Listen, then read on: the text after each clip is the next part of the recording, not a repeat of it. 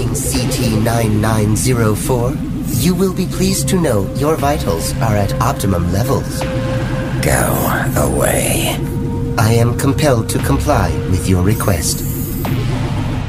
The data shows he's responding favorably to the procedure.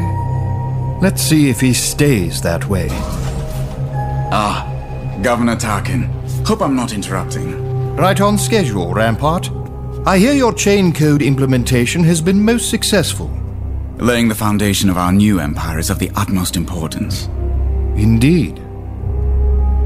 Is that the enhanced clone from the report? It is. CT-9904 is the top specimen. What is the status of Project War Mantle? On schedule, sir. Our top recruits are here to begin their training. Under their new commander.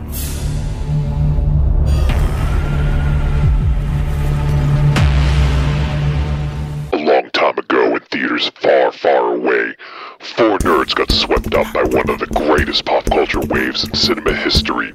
Now, as adults with a lifetime of fandom under their belts, they get together and discuss the mythology, characters, and business of creating Star Wars. Turn up your headphones, dial back your sensibilities, and join the wretched hive of scum and villainy as we take the low road to resistance.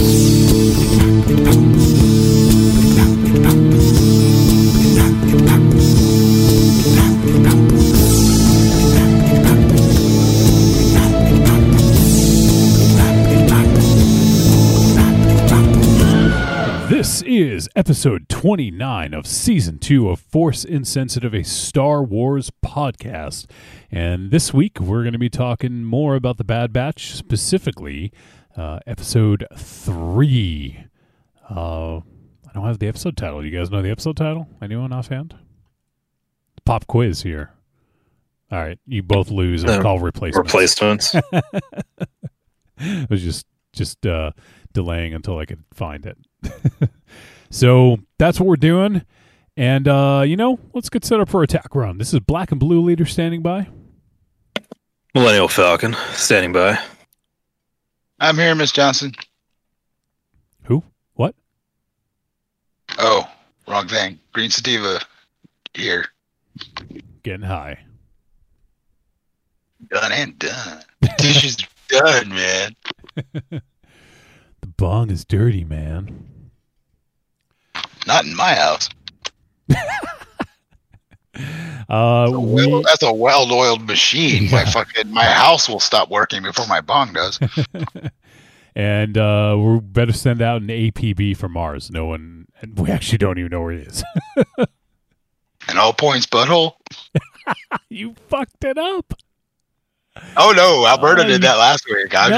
You fucked it up finding this week. clever ways to use it. Oh, yeah, well, there's been 0 days since the last butthole, sir. Yeah, now there has been, thanks to you. Mars isn't here, and I'm worried about his well-being, so I got to pick up the slack. I thought you were worried about his butthole. Nah, that fucker's been it's been cybernetic for decades. Oh God, imagine that. Wait, does that mean he's easily low butt? Low butt. Wait, does that mean that Darth Vader has a cybernetic butthole? He ain't got nothing, dude. Wait a minute, no, he chopped him off at the fucking thigh. So he still got it. True. So yeah, so this begs to differ when fucking Vader's in that little fucking clamshell thingy. Is that where he's taking a poop? Is that his vac tube? Yeah, is it? I notice Alberto is awfully silent right now. Yeah, I'm ignoring you.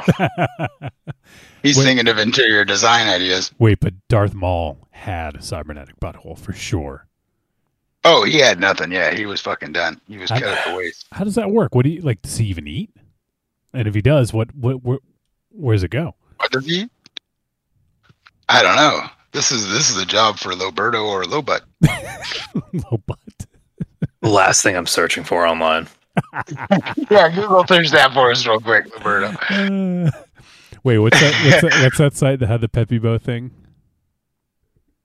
Yeah, I'm not Rule 34ing Darth Maul right now. I bet there's a ton of stuff. Somewhere out there. Okay, here's the thing I'm going to put out to whatever limited reach the show has.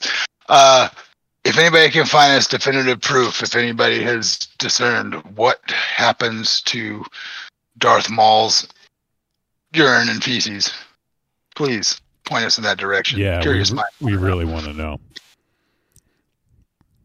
This is one of those never-ending fucking, theories that's gonna fucking go on for millennia. You know what? I bet he has some kind of contraption that just kind of like evaporates it. Like as soon as it's produced, it just like, I don't know, like his pee turns to dust or something. I don't know. What kind of technology resides in your urine? I'm trying here. I'm trying. Fuck. If this is you trying, just give up. All right, fine. Your mom was wrong, son. Just give up. Wow. Give up. Harsh, man. You're harsh in my vibe. I'll show solidarity. I'll just give up with you. All right. We'll let Alberto kind of run the rest of the show. Alberto, you and yours are now in control of everything. Have fun. Cool. Yub nub. It's you and Chewie. It's your show. Is Chewie there with you? He's somewhere. Oh, all right. All right. So, yeah, we're going to talk about episode 3 of The Bad Batch. And I think we do have one voice message, and there may be a little bit of news. There wasn't a ton, but there's some stuff to talk about, so we'll get to that. But yeah, we should just get fucking started, man. Let's jump right into this. I would have been started for an hour. Let's go. Episode 3, Replacements. And this one was burped out by Nathaniel Villanueva and written by Matt McNovitz, and originally aired May 14th, 2021. That was like 5 days ago. To be fair, though, those Villanuevas, they can get you pretty gassy. Is that true? Yeah. All right, episode 3, The Bad Batch of... wait, hold on. That's the series synopsis. I need to get the actual episode synopsis. Okay. The Bad Batch gets stuck on a desolate moon. Doesn't get any more simple than that. All right, so we have obviously the returning voices of D. Bradley Baker, Michelle Ang as Omega, and then Ben Diskin as AZI-3, the medical droid. Somewhat annoying medical droid. Yep.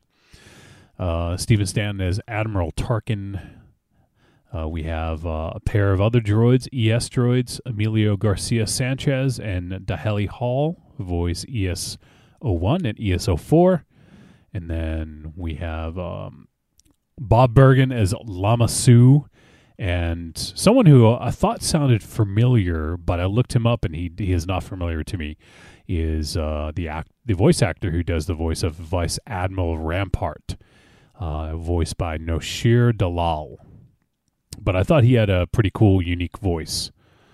And that seems like an interesting character that I think we might get a little bit more of as the season goes on. Yeah, it's going to be interesting to see the supporting cast they put around the titular villains and heroes that are just kind of like, kind of like what Price was in Rebels, or oh crap, I can't remember the guy's name from Clone Wars now, but he was that too. Just show up every once in a while. He was important. The announcer guy, the Admiral that turns into Mustache Man. Yeah. I can't remember that character's name. Yularen. Yularen, thank you. Yeah.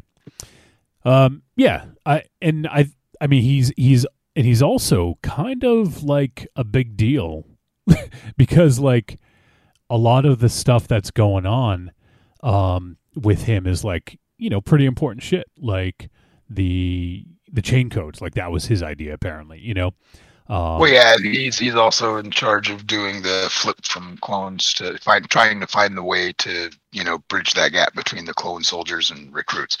Yeah, exactly. Yeah. So it seems like he's got a lot of responsibility. That's why I have a feeling he's going to be someone that we're going to be seeing a decent amount of during at least this season, maybe not the series, but the season. So And see, somewhat, I was having a conversation with somebody just recently, and they're like, I don't understand why they wouldn't just stay with clones. They're easily controllable. This is when I had sort of an epiphany that popped on me, and it made me think for a second, and I came to the point, I was like, this is also part of the subjugation of the populace. If half the populace is military, they're more easily controlled and monitored. So, this is advantageous for them to hold, this empire together is by, if your brother goes off and joins the empire and becomes a fucking stormtrooper, then, they know about your family, they know about you. So fucking, it's a control mechanism. And the other thing about that too, I think, is, they talked about it, about being cheaper, so obviously that plays a role. But now I think there's an air of cockiness to the Galactic Empire because they are just in complete control. So, I think that they feel like they can get away with having, troops who may be a little bit cheaper, maybe don't quite follow the orders to a T like the clones did. But overall, they can get bigger numbers. They can just recruit. And, that's why, we have all the propaganda that we always see for the Empire and stuff like that. So, I think it's kind of absolutely, interesting. But I think those two work together. That's what I'm thinking. It's like that's the perfect storm for control of such a large, population of people and systems, right? Hello, is this Beady the Buck Rogers podcast? Go fuck yourself, Buck. I have a question. If the Jason worm went into Ricky Schroeder's stepmom's vagina and she was Wilma as she was in the show Buck Rogers, would Space Jason come out instead? Is this the Jerky Boys? Or would it be like a Jawa or a Romulan or something? Guys, Can you mute him? Yeah, what's going on? Who is this? It's me, your favorite. Mario? Yeah. No, Wario. We thought you were dead. I wanted to be. I was trying to set up cable. You trying to set up and what? it was supposed to take 5 minutes. If you're getting that exhausted laying cable, you should just stop. Mars always gets exhausted laying cable. Yeah, I know, right? Yeah, so that's what I was doing. I said it'd take 5 minutes. I started at 8:30. It didn't take 5 minutes. Apparently the fuck not. No, it sucked. Yep, no. But now baseball Thanks for coming, on. Mars. Yeah. Oh, good. But now baseball is on, and my life will be quiet. You sure about that? I don't think with the sheer quantity of yoga, your life is ever quiet. I haven't had yoga in ages. You should change that. I'm working on it. I'm working on it. So it still sounds and smells like Bike Week in Daytona. We started talking about the episode, Mars. Yeah, it was a good one. Was I it? enjoyed it. Huh? No, Was it though? You got a pass today, Alberto, because you made me swoon. I mean, not you personally, but you were involved in the swooning. But yeah, no, I don't know. Like, I think last week knocked my expectations down a little. And I did feel like I missed an episode. Like, where did that fucking footy droid come from? A gonk droid? Yeah. The gonk droid? He was in episode 2. Yeah, I don't remember him. Helps if you watch it. Supposedly we talked about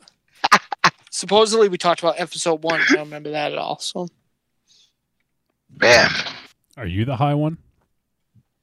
Drugs are incredible, right, Mars? No, it's not drugs. It's dementia. On the high, exalted one. Are you really though? Oh man, you knew. What's going on? What is even happening? Are we doing a show? Yub dub. Mars is the pee under our mattress. Let's fucking clean him up then. I'm just gonna keep getting high and fucking blend in. Mars. He's blended in. All right, so Is he there? maybe not. Okay then. That's so weird. brought everything to a screeching halt.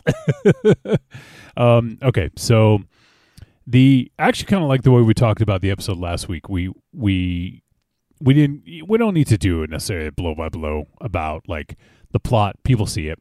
But I liked how we kind of talked about some of the major things, especially about the inclusion of Omega. And I know Mars had some feelings and some thoughts. Now, Mars, you said that you kind of felt, maybe your expectations were lower last week. Do you feel that this... No, I think quote unquote fucking kids. I wasn't going to go there, but okay. Fucking children is what he said. Is he there? Who knows? It's so random. Don't look a gift horse in the mouth. Just take the opportunity. Fair enough, Berto. Hey. Oh, no. I looked a gift horse in the mouth one time. 9 months later, he's on the other end giving me shit. Whoa. Wow. Damn.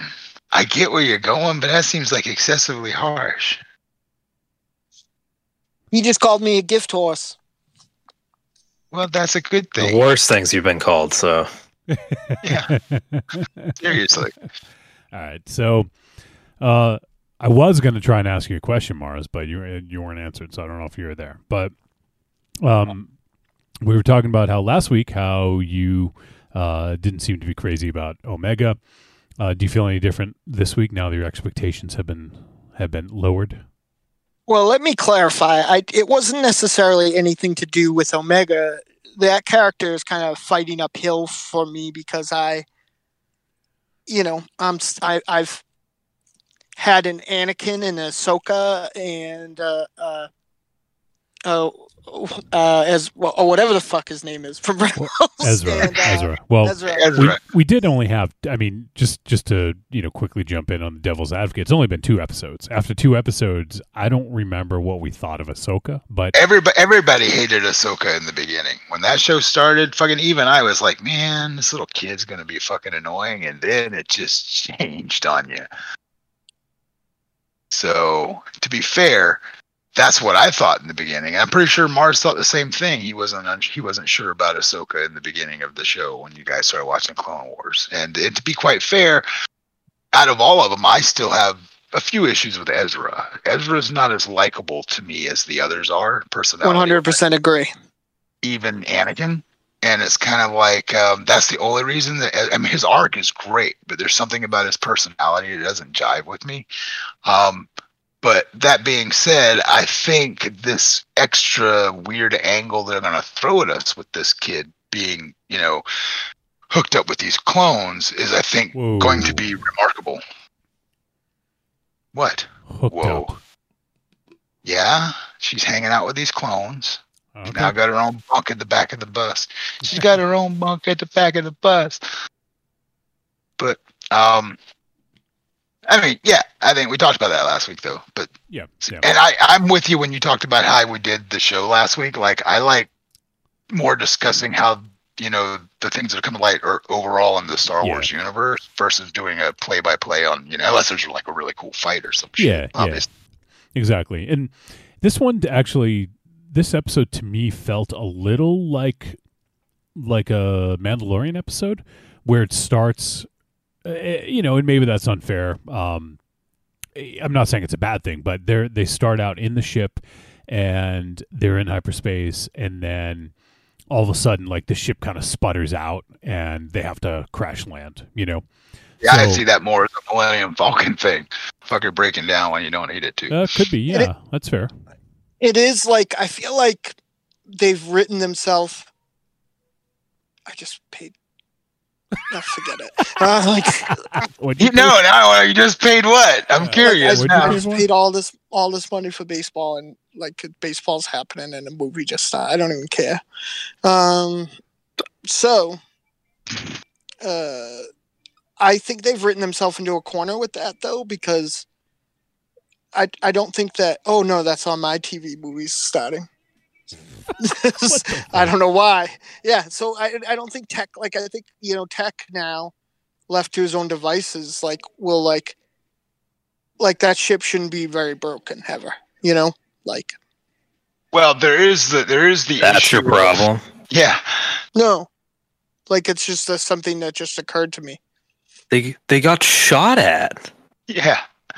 Yeah, he would have later. He would have super tech powers, Oh my like god. force fields. Okay, but let me lay this into philosophy for you when it comes to ship repairs under this situation. You've got 3 things against you. You just shot your way out of an Imperial fucking starport. Your fucking shit's breaking down and you're not sure where the hell you popped out of fucking hyperspace. 3, you're wanted, so you're limited in facilities you got, because I'm not sure how much they have on board to repair certain things. You probably have to get outside resources, and you can't just roll up into any fucking galactic starport right now, having just blasted your way out of a thing. So it's not really easy if they don't have things there to rectify the situation. Plus, as Alberto said, it just happened. Yeah. I don't agree. I think that you don't agree that just happened? No, you don't know how long that was. I wish I lived on Mars time. You wish you lived on Mars. So I tried that once, but he's really slippery after he eats all that yogurt. You can't stay on there long. I haven't eaten yogurt in so long. Where's the show going? We were going to such fine places. Oh yeah. Blame me. The show still would have been 7.5 hours, whether or not I was here or not. That's a lie. That's not true. It's not me. I listened to those episodes. They're long. No, you don't. Me. And also, not only that, you don't listen to the episodes. You guys talked about Star Wars for 9 hours once, and I wasn't there. 7, but okay. Yeah, but we actually talked about Star Wars, not true. Not Duck Dodgers. It's Buck Rogers, and no one answered my question. And don't shit on Buck Rogers. My first direction was thanks to that show. Actually, my second direction. Duck Dodgers is better. What was your first? Oh, I Dream of Jeannie. Oh, okay. That's when that happened. Hey, what's going on down there? Did you think she put a spell on you? It's possible. That old genie magic. Yeah, so I don't know. I wasn't even actually talking about what currently happened to them. I just felt like they're not going to probably be able to do that as much, because my personal suspension of disbelief will be if every couple of shows starts like that. I feel like, with Pressed with the problem, he would figure out a way to fix it permanently. Well, he still has time. Yeah, I agree. I wasn't necessarily talking about now, but that was something that literally just occurred to me now. You just want him to have some fucking super fucking Reed Richards level brain power going. You're thinking he seems like he does. I think he's more of a combination MacGyver meets fucking who's the dude from the Matrix that was their hacker? Oh, that was Johnny Pants. No, not Johnny Pantoliano. I haven't seen Johnny Pants in anything in a while. I used to love that guy. Lawrence Fishburne? Who are you talking about? No, he was the hacker. There was the 2 brothers. One of them was Muscle, and the other one was their big hacker when they were back in the real world, and I can't remember his name. Nah, doesn't matter. Go ahead. Anyway, I equated him as a combination of MacGyver meets that guy. So that's how tech reads to me, anyway. All right. So yeah, the intro kind of felt a little like that, kind of like a Mandalorian style, or like mentioned Millennium Falcon. It was like Alberto. It was like Alberto, yeah, exactly. It was like low butt. Low butt. Low butt. But there's a couple things here. Obviously I want to talk about Rampart and his introduction. Jeez, what'd you eat tonight? Mars? No, you. It just burped. Me? Yeah. I don't remember. You're so high. It was just sustenance, man. I wasn't paying attention. Actually, I think it was a slice of pizza. Go. We're talking about Star Wars. Why? Go. Are you so distracted by small things like bodily functions? We're humans. I forgot to hit the mute button. I'm sorry. You're just lucky your wife is distracted by small things. Oh, hey, guess what, guys? This show just became I'm going to let Mars argue with my wife time. Hang on 1 second. Oh, my God. Oh, no. Let's see how fast Mars runs off this fucking show. No. Hey, hon, guess what Mars just said? He wants to talk to you personally. Oh, no, Mars. He can call me anytime when I'm not podcasting and talk to me about Rocky's Ding Dong. Oh, no. We're going to have that conversation right here in the open. No. This isn't happening. Oh, fuck with me, man. That's all I'm saying. Fuck with me. It's been a day, and I'll fucking cut a bitch. Anyways, what happened to this episode? I love you, Mars. What a bitch is my club name. One of the cool things, there's kind of a nice little bonding moment here at the beginning as they're about to kind of, before they crash land, that is, when they have the food rations and Hunter's kind of passing out food, and Wrecker's like, oh, that's it, and then Omega's like, here, you can have mine. He's like, yeah, and then Hunter's just trying to play sort of the dad, and no, don't that's hers, don't give it away. I just thought it was kind of an interesting little bonding moment and showing how they're kind of adjusting to having this young girl with them. So but yeah, and during the crash landing, Wrecker must have got a concussion or something, which I thought was a good way of kind of bringing him out of the episode where where they kind of told him to kind of hang inside the ship. Yeah, it gives a different dynamic to how they got to do the operation. Yeah. But as far as their mission on the planet, do you guys know does anyone remember what planet it was that they crash landed on? I don't even know if they said. I can't recall. That's low Birdo questioning right there. It was a moon. I don't remember. I don't even know if they knew. Yeah, I'll see if I can. Yeah, I don't know if it was ever mentioned, and I know they didn't know where they fell out of hyperspace. So, yeah, I'll try to find out. Not that it really matters, because if it was probably just a brand new planet. So, but while they're there, basically just trying to repair the ship. There's a capacitor that they had to replace, and it just so happens that one of these dragons, or I can't remember what they called them. Ordo moon dragons. And apparently it was just a desolate moon. I don't think they mentioned what the name of it was. So maybe it was Ordo moon. If they were calling them all Ordo moon dragons. Maybe it was. Moon of Ordo. But one of the big points I want to talk about is Rampart. And so we have the clip I played at the beginning and the intro of the show was Crosshair coming out of what looked like kind of like an MRI machine. They were kind of taking a look at his scan and inhibitor chip. Yeah. And so we have a scene with Rampart, with Tarkin, and then also Lama Su, just kind of talking about how he is and everything, and apparently he's doing well, and it seems like they have every confidence that he's going to be fine. And this is when Rampart introduces his first sort of crew. I don't know what you'd call them, but the recruits that will end up being some of the first stormtroopers. And Tarkin asks him about, the chain code plan, and basically says, how's it coming along? And, that's obviously if that's Rampart, that's kind of like a big deal.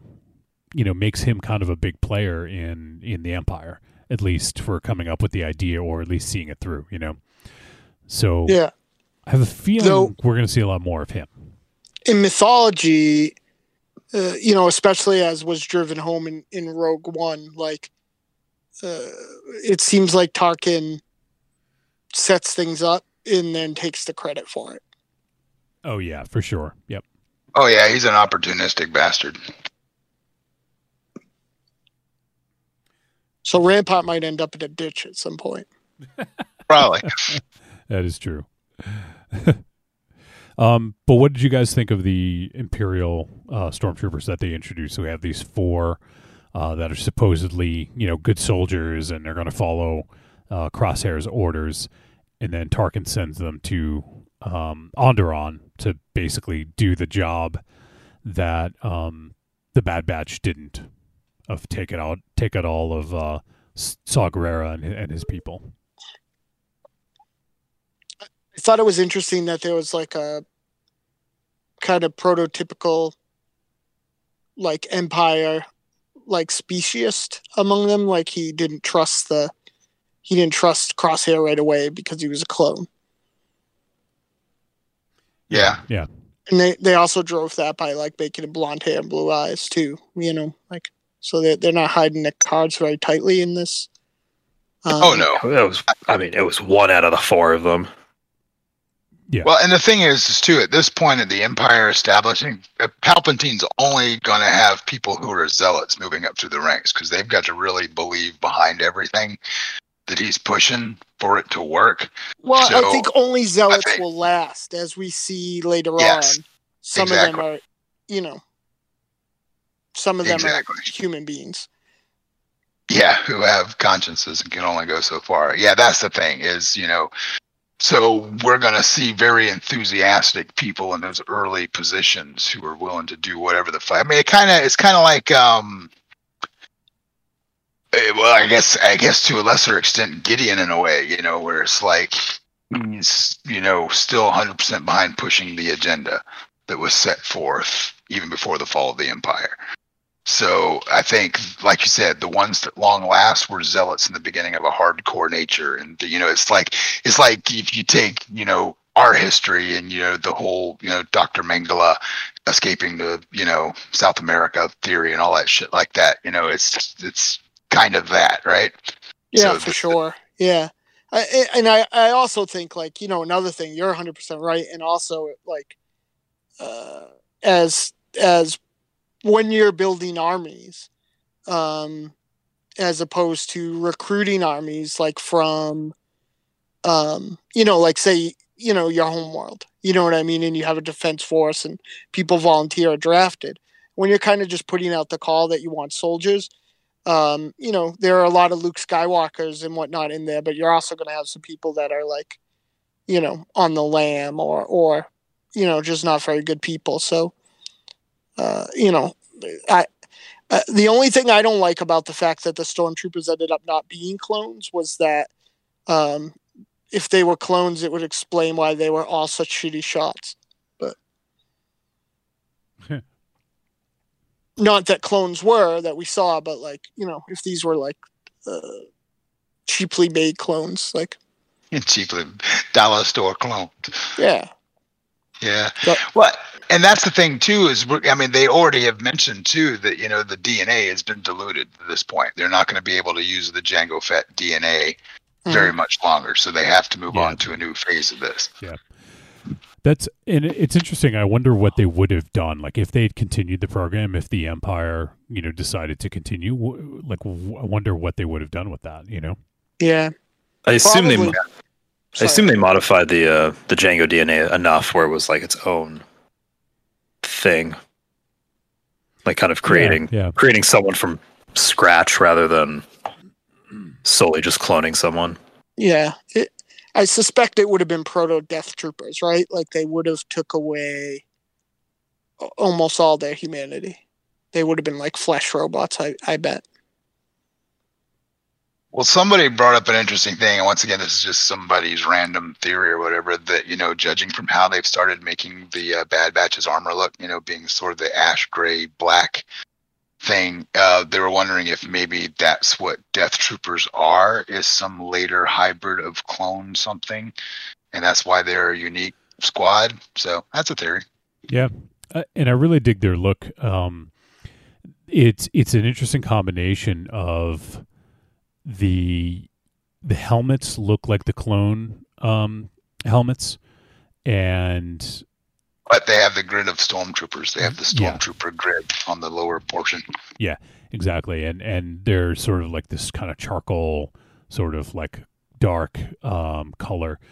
I didn't think it looks. It's a good look. I like that. It's at this point they've done almost every combination of different kinds of stormtroopers, so we've seen so many different ones, but I like that this it's neat to see the evolution. Yeah, we see clone, I'm a huge fan of Phase 1 clone trooper armor. I think that looked the most like classic sci-fi to me when I saw those first designs for what the clone troopers look like in episode 2. I was blown away by the Phase 1 with the fin on the head and everything like that, but it's been really neat to see how these series have shown how the technology and the uniforms and especially troopers evolve is really cool. Yeah. Yeah, and I think that, this definitely has echoes of the Death Trooper armor, which I think is cool that they did that, because this is, if I'm not mistaken, we haven't seen any Death Troopers yet, right? In the timeline? No, not in this. Because the first time we see him is Rogue One, right? Yeah. Yeah, or I guess it could be Rebels depending on the timeline, but yeah, Rebels. Timeline, it's Rebels, but yeah. So this seems like, and these guys seem like they're going to be sort of an elite squad. So I could see that being sort of like the genesis or like the originators of like Death Troopers almost, like the most highly trained or something like that. Yeah, well, I mean, it even takes it up to the other echelons of thing too. Like, are we ever going to get a story and like maybe in this Apprentice show that's coming out that's supposed to follow a Dark Jedi, we'll get some Sith lore given to us, because I would really like to see, who maintains those fuckers who are royal guards. In episode 1, they're just blue guys who are trained to, be the guards of the Chancellor, but once a Sith is in power, the Crimson Guard is a different thing. I'd like to see that evolution too, how that comes to be. Yeah, I agree with that. So, I like the introduction of this crew, and right off the bat, we get one that is kind of like at odds with Crosshair. Basically saying it's only a matter of time before I'm the leader, and if I'm not mistaken, that's the one that doesn't make it past this episode, right? Yeah. I love that. I actually love when it happened. Like when it went down, I was like, well, you have to solidify your main antagonist for the season as being dangerous. And like at that point, that I love that whole scene, just setting up who Crosshair is now. Yeah. And there is a couple of instances in this of kind of like them talking about missing Crosshair and wanting him back, and like they're definitely sort of teasing that out. Now whether or not that's just going to be to build up the the rivalry between them even more, or if there's an opportunity that Crosshair will get back with them, So I don't know what's going to happen there, but I like the way they're building it up. They're building some tension, and they're making it so that it's not clear which direction they're going to go in, Well, I think in the heartfelt way in which they did it, actually, because that scene where Omega reaches over and is like, "What's this?" And that's when I looked over and realized it's Crosshair stuff. And then that's where they, Hunter got the idea. He's like, well, two of us can bunk together. Let's just move Crosshair's junk out and give the kid a room. It was, that was sort of a very poignant, subtle moment that if you weren't paying attention, it's like, yeah, they've had to come to terms with the fact that, Crosshair might not be back in this group, but the kid is. Yeah. So it'll be interesting to see what happens there, and then also is this, are they building up sort of like an anti-Bad Batch, if you will, like their antagonists, you know, because now we have 4, if I'm not mistaken. So there was the stormtroopers they brought in. There was 4 of them, and then Crosshair, and now one of them's dead. So there's 4 left. So that means we got 4, and then the Bad Batch, we have 4, and then Omega. So it just seems like they're setting something up here. This ties into what Mars just said. Actually, you could see what Crosshair does. Maybe we'll have a few runs at him running with these normies, these humans, and he realizes no, and he has a better idea how to summon. Maybe we see the birth of the Death Troopers, and Crosshair is the reason they fucking exist, dude, because they were fucking built to destroy the Bad Batch. Yeah, absolutely, and you know they do tease that whole thing, and even for Crosshair, like when he gets back into their bunk, he looks at the marks on the wall that Wrecker had left. You know, like even something subtle like that, where he just kind of like glances at it, and his like eyes hang on it for like a couple seconds too long. You know, meaning like, oh, he's thinking about the crew. You know. Yeah. It's going to be a very heart-wrenching story when we see whatever comes to pass between Crosshair and those guys. And so in terms of the storyline that we have on the planet, if we're calling it that, the Ordo moon, we basically have Omega, since Wrecker wasn't going with Hunter because he was, you know, had a concussion or was just down for the count. That's when Omega says, I want to go. And he's like, no, kid, stay here. And then she's like, well, I'm part of the crew now. And he's like, well, I guess, you know, you're right. And it turns out that she kind of saved Hunter's ass in a way, because Hunter lost his breathing device and was kind of unconscious for a bit. She put it back on him. But it was... not that it was like difficult to believe, because I think she doesn't have much experience, right? Like she's so green. She grew up on Kamino, and that's pretty much all she knows. So now she's here. She sees this creature for the first time.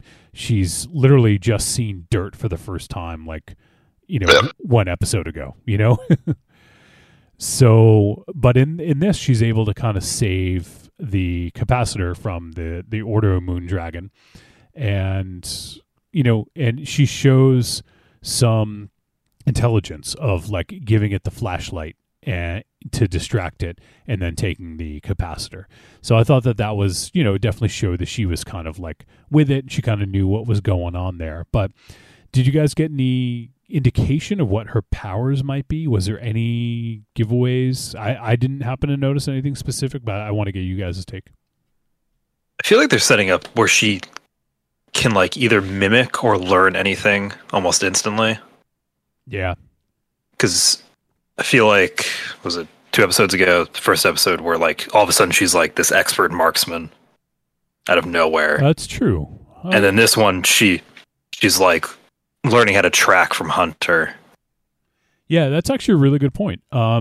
Because yeah, she did pick up on firing of the gun exceptionally well, and yeah, and she's like, I want to learn to track like you, and he's like, you know, and so she's kind of mimicking him a little bit, and yeah, I could see that. I could see her picking things up quick like that. I don't know if that's her ability, but she's definitely doing that regardless. She may already have it all. True. She may be a mix of them. All of them? Yeah. She, you know, once again, you know, if she's a clone and they're looking at having to get past the stage they had with Jango in these initial clone sets, the way they tinker with the DNA and who they used, whatever her, and the way they program her, and they've been programming this series of clones for how many years now, and who knows before how well they're at imprinting armies in full. So who's to say, man? I mean, it could just be imprinted in her DNA that she's the fucking super of super soldiers. Yeah, could be. And I imagine that we're going to probably go probably the entire first season or almost the entire first season before we find out for sure, if even then, you know. But I did think that was, you know, it definitely showed you a little bit, and it was like, okay, well, maybe, you know, that's what's going on with her, or maybe she's just really smart and picks things up, you know. But we did get some good insight into Omega and, you know, how quickly she picks things up. And we definitely all went in our choice that we were going to, this episode, we said last week that there was a good chance this episode was going to be a more establishment of the villain side of things. And that's exactly what we got. It was really a big setup, like you said, with Rampart and who he is in relation to Tarkin and what Tarkin's overall fucking thought process on the situation is going to be. It gave us what Crosshair's actually fucking lining up to be. And so it was definitely a villain side establishment, but yeah, they did a lot of good, the acceptance and trying to get the Bad Batch understanding the fact that they've got this kid with them was the other side set, but it was really a big build up for the bad guys. Yeah. And that's the key point here is, you know, is that's because really what goes on with the Bad Batch, you know, they're kind of like just stuck on this planet and there's no huge character development aside from, you know, a little bit for Omega. But yeah, it's mostly, you know, kind of the establishing the antagonists, the bad guys. And the other thing too, and they've been doing this in good little spurts through all 3 episodes, but we're also getting that middle ground factor. The main crux of what's going to go down in season 1 is going to pivot on what happens on Kamino. I think the Kaminoans are going to have a big role in playing on what the fuck happens, because the Empire still needs them in a certain respect, but by the same token, they are eventually going to, you know, the Kaminoans realize that the fucking Empire can be done with them at any fucking time. So you can see that starting to split too. There's this middle ground with one Kaminoan who's a little more like, no, let's just stay and go with them, make the business, you know, make ourselves important. And the other one's like, no, we need to get the fuck out now before shit goes bad. Yeah, you can definitely see what's going on there. And, you know, now that we have these stormtroopers, you know, I'm sure we're going to see more of the conflict between the Kaminoans and Tarkin. So I'm sure it'll come to an interesting head at some point. But yeah, and then who doesn't like good head? Be honest. Everybody likes good head. Does anyone like bad? Yeah, depends. And the other thing we didn't really talk about too much is their mission to Onderon, and pretty much taken out, you know, they did what the Bad Batch didn't. And, you know, that Saw wasn't there, but they took out a bunch of his squad, you know. Yeah, which is going to do fucking wonders for how Saw reacts. Yeah. Oh, yeah. This is like slowly sending him down that spiral that he ends up in Rogue One. Dude, this is that spiral he's been going through since fucking his early days on his home planet when his sister died. The day his sister died, that motherfucker just went down a fucking pitfall of a slow burn. Yeah, no shit. It was a fucking slow burn to that fucking point. That's why I would honestly say that the advent of Saw Gerrera has given us probably what I would consider the most tortured fucking hero or anti-hero, whatever you want to call him, our most tortured character in the Star Wars universe. And say what you want. Yeah. You have visually seen every major pivot point that has fucking broken this man. Like, it's just like every time he's in something, you just know it's not going to end well for him. In an emotional standpoint. Yeah, exactly. Other than that, there's not a lot that happened in this episode. This was the shortest one so far. I mean, obviously, the first one was 70 minutes. I think last week was close to 30, and this one was think about, if you take out the intro credits and the outro, probably about 23 minutes. So, a little bit shorter than the others, but it was good. It was chock full of stuff for a short. That's what Filoni and people do well, is even when they're short, man, they pack a lot in short. Like, you still get a good something out of it, and they did. They established the villains, and they established their acceptance to Omega being there. Yeah. Well, it was very economic writing. They used the fact that it was a visual medium to have to have everybody on the screen, and even all these other characters, introduce some characters, but it was really 3 characters arc, or the continuation of Crosshairs and Omega, and learning more about where they are. And, we're seeing Wrecker kind of learn a patriarchal or big brotherly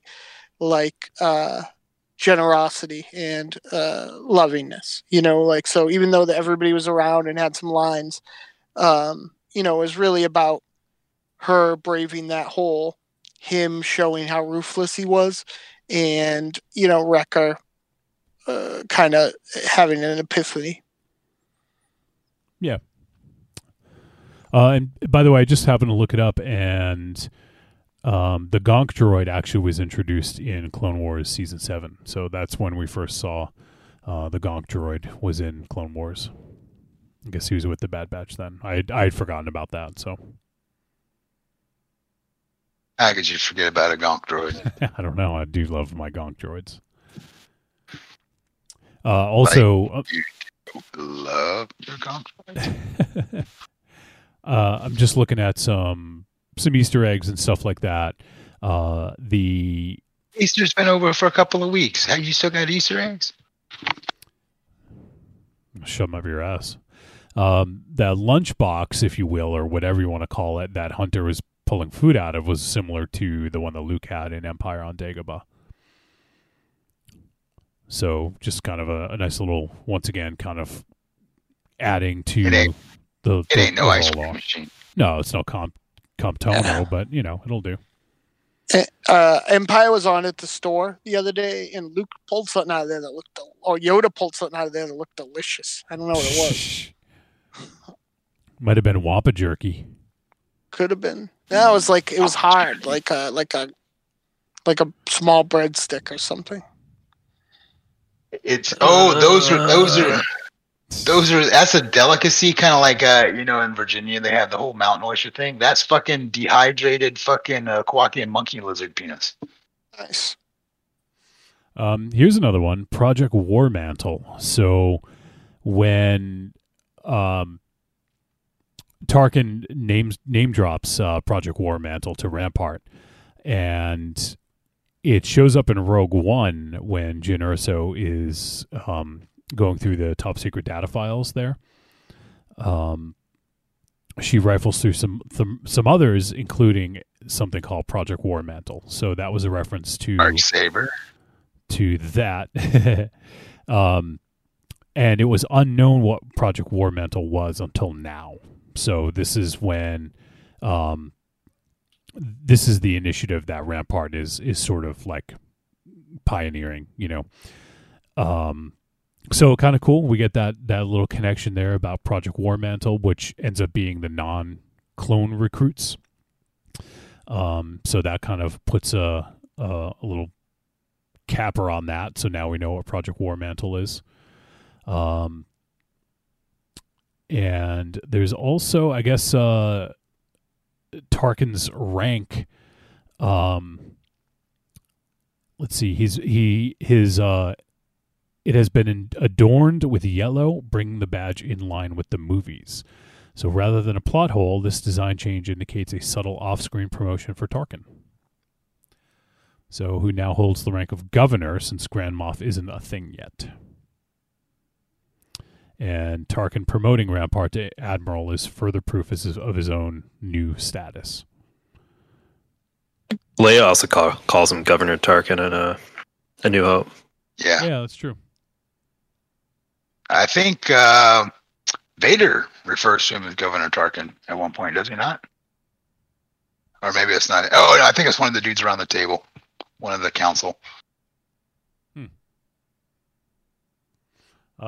So there's some ideas being tossed around about Crosshair's new team, and kind of what this unit could eventually turn into. Obviously, Death Troopers, we talked about that a little bit earlier, could be a possibility. But there was also comparison that also could be made to the Shadow Troopers of Star Wars Battlefront. So that, by the way, could be back in that episode where Tarkin was testing the Bad Batch when they were in the facility on Camino. The last stage of droids that tried to kill him, I went back and watched some of that, and they're reminiscent of sort of what they did with the Dark Troopers in Mandalorian.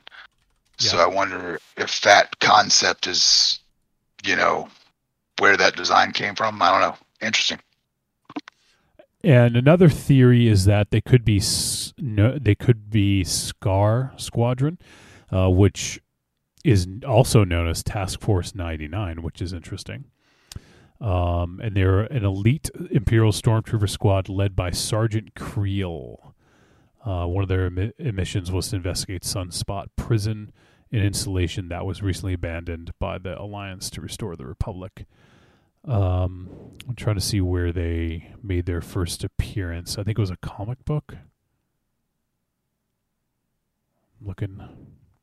Oh yeah, first appearance was Star Wars number 19. So that's one of the Marvel. That's the 19th issue of the Marvel series that started in 2015. Interesting.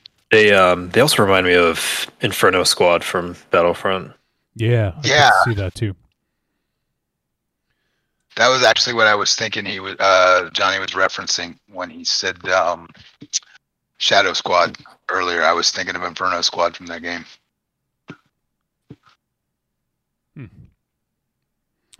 Because that character from that, what's her name? The pilot, she, they tried to make sure that her figure was out and everything like that. So very well possible she could be a big deal. The one from Battlefront? Yeah. From Inferno Squad. Yeah. What's her name? Fuck. Iden Versio. Iden Versio. There you go. Yeah. Honestly, one of the Crosshair's new teammates, I thought was her at first. I was like, that kind of. Oh, really? It could be her. I don't think it is, because I think they might have called it out. But I think her skin was too light. But hey, and she's way too young. Okay, there you go. Yeah, I was about to say, age would be a factor, I think. To be fair, everybody's skin is too light in the show. I know. I was going to say, we'll probably talk about that in the news. Anyway, yeah, she would be an interesting character. Like I said, they played her up much, so it's a good possibility. And I mean, the fact that Saw Gerrera is getting more play again too, it'd be interesting to see the factions that Saw Gerrera's group constantly went up against, because whoever becomes the go-to squad for the Empire right now is going to have to be sent to contend with Saw Gerrera a lot. So it's going to be interesting to see how these different squads evolve to deal with essentially Saw Gerrera and his revolutionaries, right?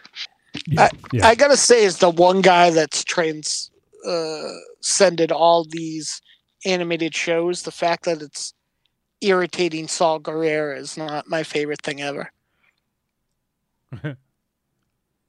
Yeah, no, that can get you have a bad day as an Imperial anybody.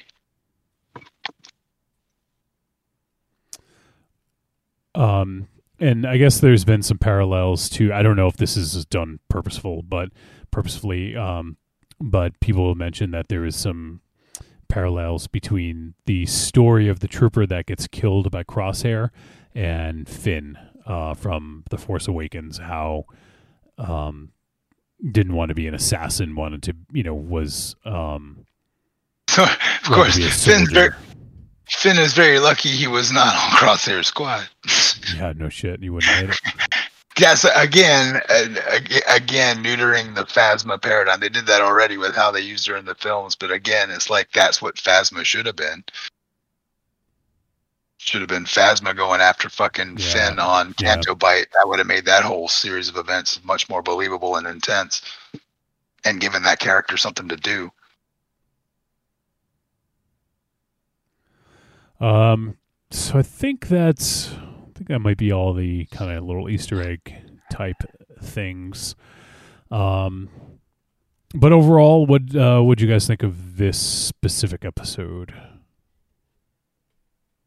It was okay. It wasn't anything special. It wasn't anything horrible. Yeah.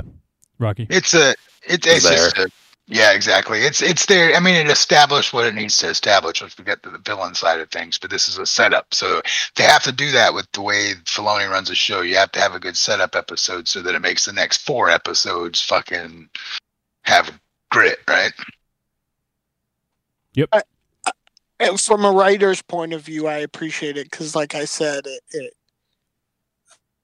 it would be easy to tell all those stories inefficiently over 45 minutes, so the fact that it was a short episode, it had a lot. There wasn't a lot of fat in the sense where everything meant something.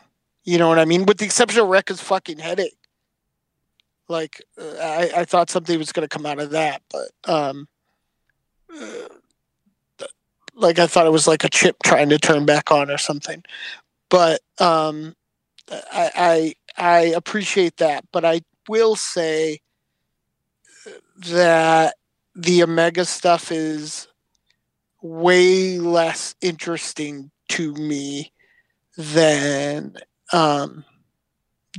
what's going on with Crosshair and pretty much almost anything else, which I think is, I'm just one dude, but I think that is a failing of a show when your, antagonist is more exciting than your protagonist. They should be neck and neck, but appealing in different ways, I'm more interested in Crosshair than I am in Omega. So therefore, unless, she gets left behind or dumped. So I think that from a long story long, I'm sorry I'm being indecisive here, but from a technique point of view, I appreciate this episode. But as far as entertainment goes, I didn't care about that lizard, and I didn't care about the fact that it, ate electricity things, and I was really interested in this new Dirty Dozen that they're building on the bad guy side. Mm-hmm. So it's really not even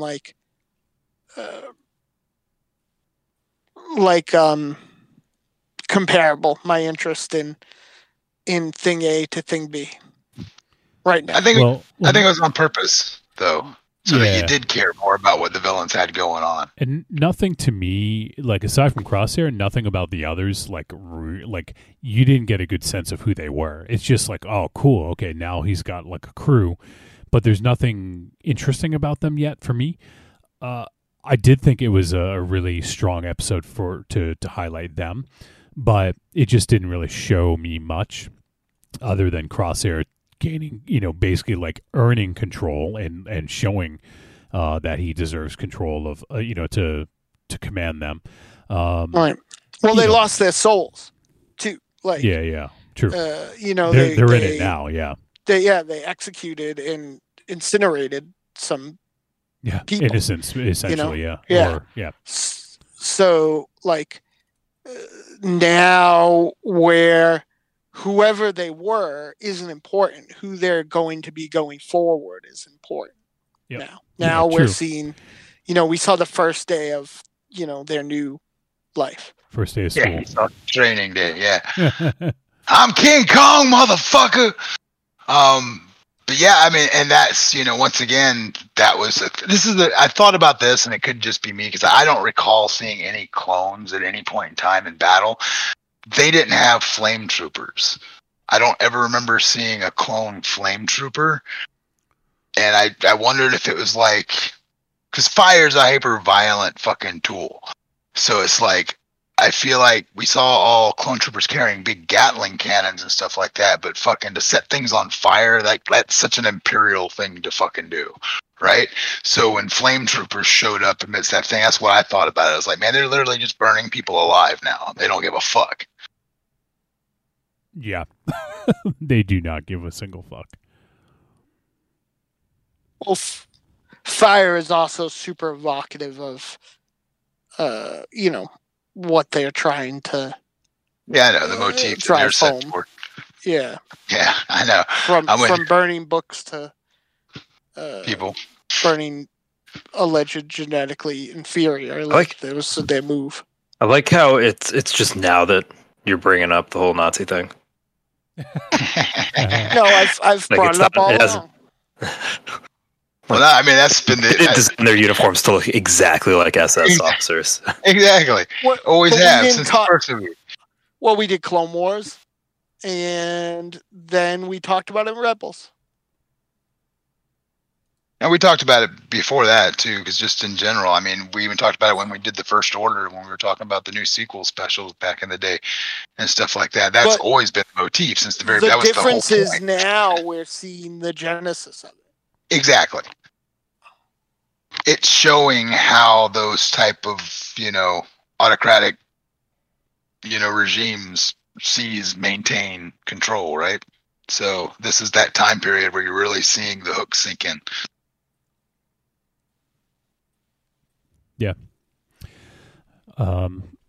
Yeah, overall, I this was an enjoyable episode. I mean, I think I have lowered expectations for this series than I did with, like, let's say, The Mandalorian, because this is different for us, because this is the first animated show we're doing on this podcast where we're only doing one episode at a time. In the past, we've always done basically 4 at a time. So if there's one that we don't like or it doesn't really work for us, just wait, and the next one probably will, or the one after that. Well, imagine if we were doing Clone Wars from the beginning, and what the 1 week we did was one episode where it was the droid fucking squad. Oh yeah, episode. I mean that's essentially what we're doing now. Which before we didn't have that, because we were kind of at 4 in a burst, just sort of getting a whole segment of stuff, right? So yeah, that's once again what I'm trying to say too, is I'm watching it week to week, and Mandalorian's a different animal because it's live action, right? So they have to deliver a little something, but we know with Filoni's shows,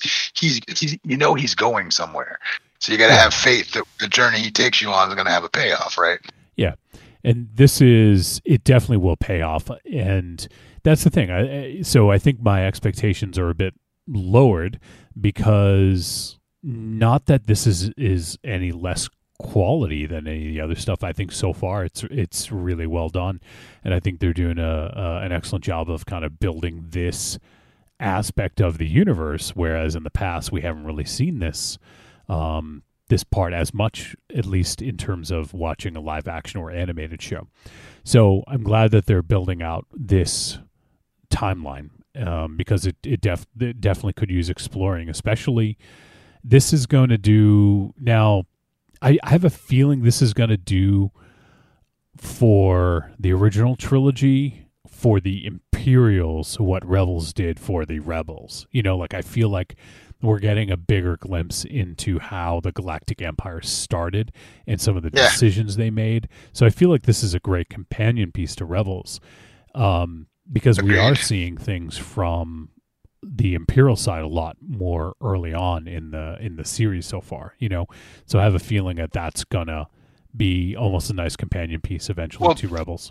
Plus our heroes are directly tied to this regime. Yeah. Like, so everything in their background is going to take us to to unlock those clues about you should have seen it coming because this was happening, that kind of thing. So I think it's I think when even your heroes are directly tied to the fucking regime in which they're fighting, it gives you a completely different area of storytelling to go with. Yeah. And I don't necessarily think that we'll see too many of the Rebel players, like in terms of like I don't think we're gonna see Obi-Wan. Like maybe they'll make an appearance or something, but I have a feeling this one's gonna steer clear a little bit of the main sort of players in A New Hope and Empire. We may get some cameos here and there, but I think we're gonna steer clear of some of that. We're going to get a cameo, and here's the cameo I'm going to put dollars to donuts on right now. I know the second I said donuts, Mars perked up, but I'm here to put money down now and say, at some point, much like there's Saw Gerrera that you have to contend with, keep in mind that fucking Hera's daddy is a very big player in the fucking birth of a lot of this fucking revolution as well. Ryloth is not going to fucking fall to the Empire, so he's going to be there fighting. So dollars to donuts, at minimum, they will have to go to fucking Hera's dad, and at some point, you might actually see young Hera and what she witnessed that sent her down her path. I would not be surprised.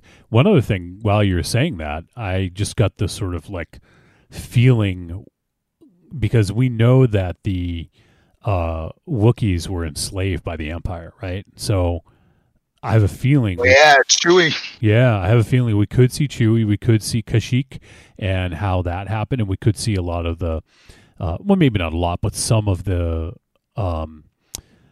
sort of feud between the Trandoshans and the Wookiees.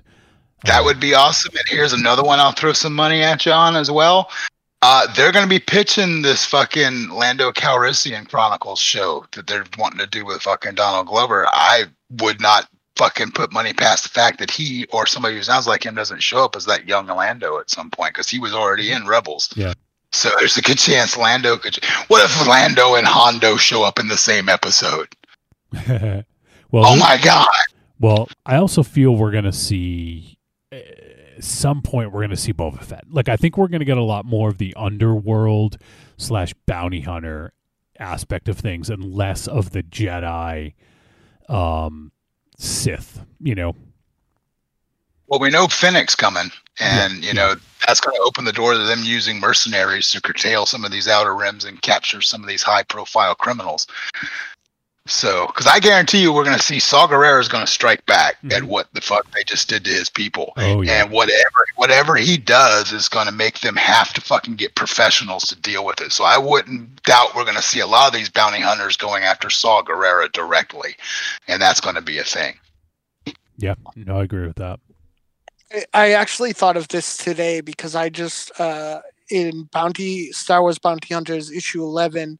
It's about the banking, whatever that organization is called. The guy that runs that does like a most dangerous game thing, and Bosk is in it, and it's just all about Bosk fucking shit up. But I think that we might see mercenaries and characters that are from different things or don't have as big of a like. You know, even as much as like Bosk or like a Forlom Sarkis or Dengar, one of those cats. No, like not even that much, because they've all like, you know, at least done something with, but like maybe a character that was in like a, you know, that they want to bring in from some expanded universe or some of the expanded universe stuff, or you know, someone who is a link. More of a link to someone than, you know, than that person, you know, like to kind of put that, like in the same way that even though it's a big deal to us, that Bo-Katan, you know, is to like a lot of characters that could pop up, like just the fact that, you know, where she is a place marker for where other characters are. Well, I mean, you know, once again, this is trailing off from the Clone Wars. The Clone Wars itself was ripe with the underworld stuff in there. Cad Bane, fucking Bosk, Dengar, fucking, you know, all those cats and the Hutts and just everything in general. And I think, you know, those characters still being around, obviously, because we all see them on that bridge of the Star Destroyer in Empire, right? So if they're going to start using mercenaries, they're going to go for the top dollar ones. We're going to see Aura Singh. I hope we see how fucking Aura Singh gets off by Woody Harrelson. But how she gets off by Woody Harrelson? Offed with a D. Oh, okay. Pervert. Now that's a character I could see. Yeah, that would be cool down the line. Yeah, I would love to see that. I would like to see young Han Solo. Fucking do it. I just want to see that. And I agree with you 100%, because right now you've got former military agents running from the Empire that is now in control of the entire galaxy. They're going to have nowhere to go but to the underground to get help. They're actually telling that story some in Bounty Hunters right now. Like, because the main bounty hunter they've been focusing on was in the same pilot outfit as Han Solo in the Empire. Nice. Yeah, but I would like to see Woody Harrelson guy. Yeah, Beckett was his name. I also I'd rather stay away from Han Solo. Not that like he would work in this, I think, but I feel like that's like too obvious. Like I think Beckett would be a cool one. Even I don't know how she would fit, but Kira, well, you'd have to have Han with Kira at this point in time because they're still on Corellia. So that's the issue with that. Okay, fair. But I mean, you've got all of Beckett's. Right? Yeah. Well, no, they're not babies. I would say they're late teens at this point. And Enfys Nest is probably too young as well. I'm just trying to think of some others. But her mom, remember she said her mom was a freedom fighter too, so we could get introduced to the first Enfys Nest who wore the helmet. True. There's also the Beckett's crew, Rio and Thandie Newton's character. I can't remember her name now. Val. So, there's his whole crew that could show up with somebody else who you don't expect. Like maybe they're hanging out with Aura Singh because obviously Beckett knows Aura Singh, so who knows how that shit went down. So at this time point, you're seeing all these bigger players that come during GCW and after GCW who are going to be coming up in their younger forms. And like you said, if the Empire is going to start using mercenaries, all the heavy hitters the Republic already knew from those days when they fought against them for the Trade Federation, or were pulling jobs, breaking huts out of prison and shit. Yeah. So they know who those big mercenary players are. They know if you need somebody tracked, fucking get Cad Bane. Fucking get Cad Bane in here to find this motherfucking Skywalker kid. Yeah. Not to keep ringing this bell, but I meant to screenshot it for you guys, but I forgot the kind of last bunch of villains that were featured in that comic were the what the fuck are they called? They were on the skiff guards. The Weequay? Yeah, they were the Weequay pirates that Hondo was in charge of, and they mentioned like this never happened when Hondo was here. It's like, shut up, you're too young to remember how much of a mess he made everything. That's cool. Fucking Hondo. And we all know Hondo is everybody's favorite. So if you think he's going to do another series and Hondo ain't showing up, you're full of shit. And do you guys remember who did the voice of Rio? Yes, we do. That was Mr. Favreau. Yes. He was Rio. I've only got 3 action figures from the 3 Black Series from the Solo set. And I had to get Chewie with the goggles because I fucking love it. When Chewie was in the goggles on the train heist, I fucking dug the shit out of that form of Chewie. I got Beckett and I got fucking Rio. Also, I don't know. I forget how he relates, but potentially Dryden Voss, right? Oh yeah, he would be a great character to show his early stages of working with the underworld. Because again, at this point in time, Maul is still fucking crime lord. So and we saw Dryden in Clone Wars. True. Oh yeah, that's right. So yeah, I mean, there's a lot of potential here, obviously, and I do hope that they lean into the underworld a little bit more on this show. I know that they'll probably do that. They're definitely doing that on the Mando show, but now that they've introduced Luke, all bets are off, right? Luke and Ahsoka.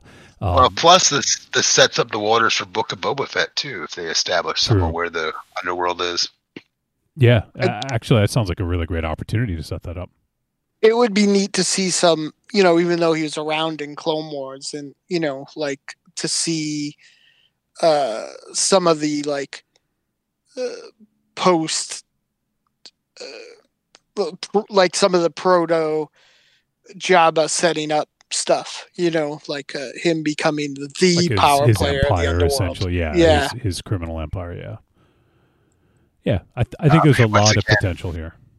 Prince Zizor, man. Because another thing too, they haven't dealt with either.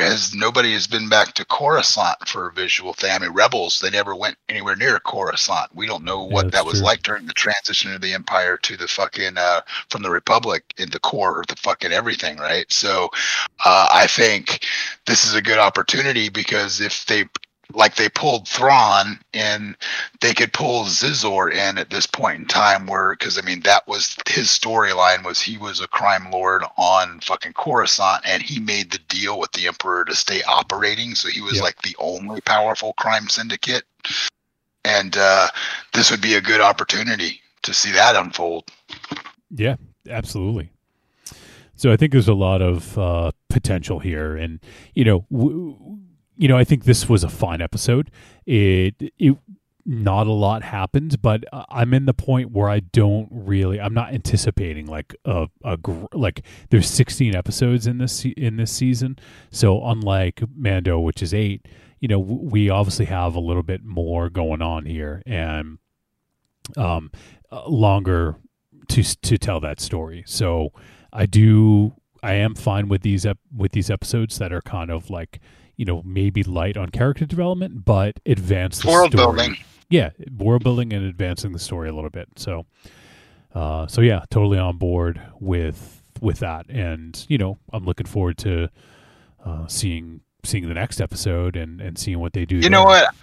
I hope they really give us, for Mars's sake and kind of mine, just because I'd like to see the giant tears that Alberto would cry. I would like to see the fucking because again, Naboo is Palpatine's homeworld. What the fuck happened on Naboo? I would like to see the extermination of the fucking Binkses.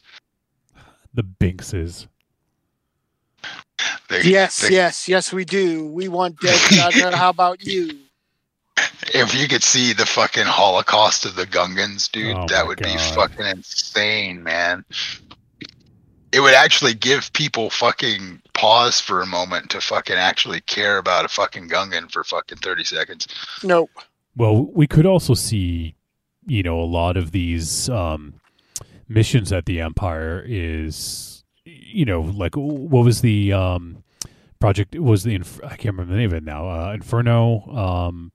The one War Mantle. No, the one that Bill Burr's character referenced.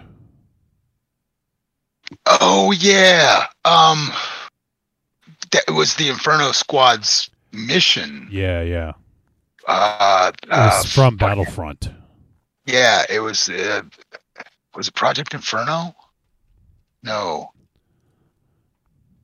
Fuck, I can't remember now. But yeah, the night of. God damn it! What did he refer to it as? Yeah, I'm trying to look it up to see if I can find. I'm gonna go watch Mando season 2 when I get off this call tonight. That's gonna be my viewing while I do my writing.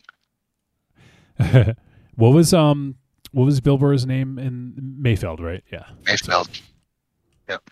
Curtis Mayfeld. Yeah. Curtis Mayfeld. That would be ridiculous if that was his fucking name. I want to see more about that guy. We're seeing the fucking birth of the Empire. How long was fucking... We might actually see Mayfeld in fucking Bad Batch. Wouldn't that be fucking nuts? Even if he's just in a brief thing. Private Mayfeld. Trooper Mayfeld. Get in line. Oh, Operation Cinder. That's it. Cinder. There you go. I knew it was something like that. And that was the one that Aiden Versio was involved in, or at least in Battlefront 2, so... Right. So, hey, man, could get Aiden and Mayfeld in the same fucking episode. Wouldn't that be dope? Fuck. So many things they could do, man. And here's the other thing, too. If you look at this, just the fact that he used War Mantle to explain this means that I've always had this vision that this is what Filoni does. Everything in his house is Star Wars, and at any given time he pulls up any movie and that movie's just going, so he just pulls things. He's like, oh, well, it's Project War Mantle, we're gonna make it this. I just have this feeling that he's deconstructing everything and putting the pieces together in a cohesive fucking manner. It's just that's how I imagine Filoni works. He probably just really gets high and wears a cowboy hat and fucking goes, hey, it'd be cool, but I like to think he's a little more feet. Well, he's apparently too old to smoke pot, according to Mars. Probably. Never too old to smoke pot, sir. Willie Nelson pisses on you right now, sir. I agree that he probably watches Star Wars all day, but he definitely stops it for Murder, She Wrote and Matlock on back-to-back. While he's drinking his Metamucil. I don't know anything about his. Yeah, you know everything about Metamucil. I don't know what that is even. I mean, I know there is a Metamucil. What does that do? It's this weird thing called grains and stuff that make your bowels work like a proper human. Well, I obviously have never done anything to make my bowels work like a proper human. I think his diet does enough. Yeah, I shit someone else's pants one time. Oh God, no! We haven't even got to the news yet. But that is going to wrap it up. So, yeah, that is the end of episode 3, Replacements, and obviously next week we'll be doing episode 4. Don't think we have a title or a plot yet. So, the cleansing of Naboo. It's going to be Alberto's saddest day. I want him to make sure that microphone is wide open when he weeps. What? Because, dude, we've never seen a Gungan post fucking Fall of the Republic. It's true. There's never been a Gungan in anything after that. R.I.P. Peppy Bo. Yeah. As a matter of fact, I'm going to make it come true because I'm going to hit from the magic bong. And once I fucking smoke you dead, you fucking stay dead. That's how it works. So long, Gungans. Yeah, we really need to see some fucking Gungans slaughtered. Fucking, you guys are fucking with animated shows. What the hell? It's us. That's exactly us. I'm gonna write those stories and like they're gonna be the most vicious empire killers. Like dudes are gonna have like fucking Gungan skin masks on. And it's gonna fucking that's fucked up, man. Their skeletons make cages out of their fucking bones and put all the other ones in there. They got like walking monkey lizards trapped in fucking Gungan rib cages. They're gonna fucking do the old hamster in the tube thing with monkey lizards. Hamster in the tube thing? Yeah, you put it in their butt. Whoa, boy. And you have the wow, Mark. The rat of the hamster has to eat its way out. That's affectionately called a Richard Gere, sir. Richard Gere. You don't remember that story from back in the 80s? That rumor? Actually, okay. Okay, yeah, so there you go. I hadn't heard it since the 80s, so it took me a few seconds to remember. Exactly. My brain is a slot machine of random useless knowledge, sir. Like just bad shit to Gungans. Like you're making Alberto cry right now. Stop. No. Somebody makes fucking a Gungan puppet. Alberto's just gonna hurt Mars someday. Weekend at I don't have to. He's just gonna hurt himself. Fair. Mars hurt himself today. I did almost fall off a ladder in Tiny's driveway yesterday. Who let you on a ladder? Yeah, no kidding. Tiny just left it out in the driveway for me. You're gonna make so there's a random ladder. You're like, I better climb that and die. No, I was trying to get a shot. He was trying to get inside Tiny's window while he was naked. Must have been a big glass you're taking a shot from to get on the ladder. No. It was I did have a glass of water though. Who were you peeping on? Yeah. I wasn't. I was trying to get the last shot of my music video. Was it an upskirt? No, it was on top of somebody's head. So it was an upskirt for one person. No. Yeah, I mean, she could have looked up my skirt, I guess. But was it cold out? You're not against wearing a skirt, Mars. I saw you wearing a dress on social media recently. Yeah, it was a nice dress too. I wish I still had that. Would it fit still? Mm-mm. Show off those games. Getting there. getting there. I do have nice legs, but I do have nice legs. I Who do. says that? I do. Who I'm says perfect that? I am perfect from the waist down. Who says that? Me? Yeah, you're the only one. I got nice legs. I check do have out the really gams nice on legs. me. I do. I am. I have a shirt that says that. I have a shirt that says I broke Wahoo's leg. But like I honestly, I don't remember why we talked about the ladder, but I have to go back on the ladder to a higher ladder because the shot didn't work right. So I've been trying to get this last shot for like. Please don't kill yourself. That'll be fine. But if you do, it'll be on camera, so there's always that. Yeah. Well, I'm actually holding the camera, so you won't tell what's going on. Well, you'd see the camera fall. Yeah. And make sure a thud.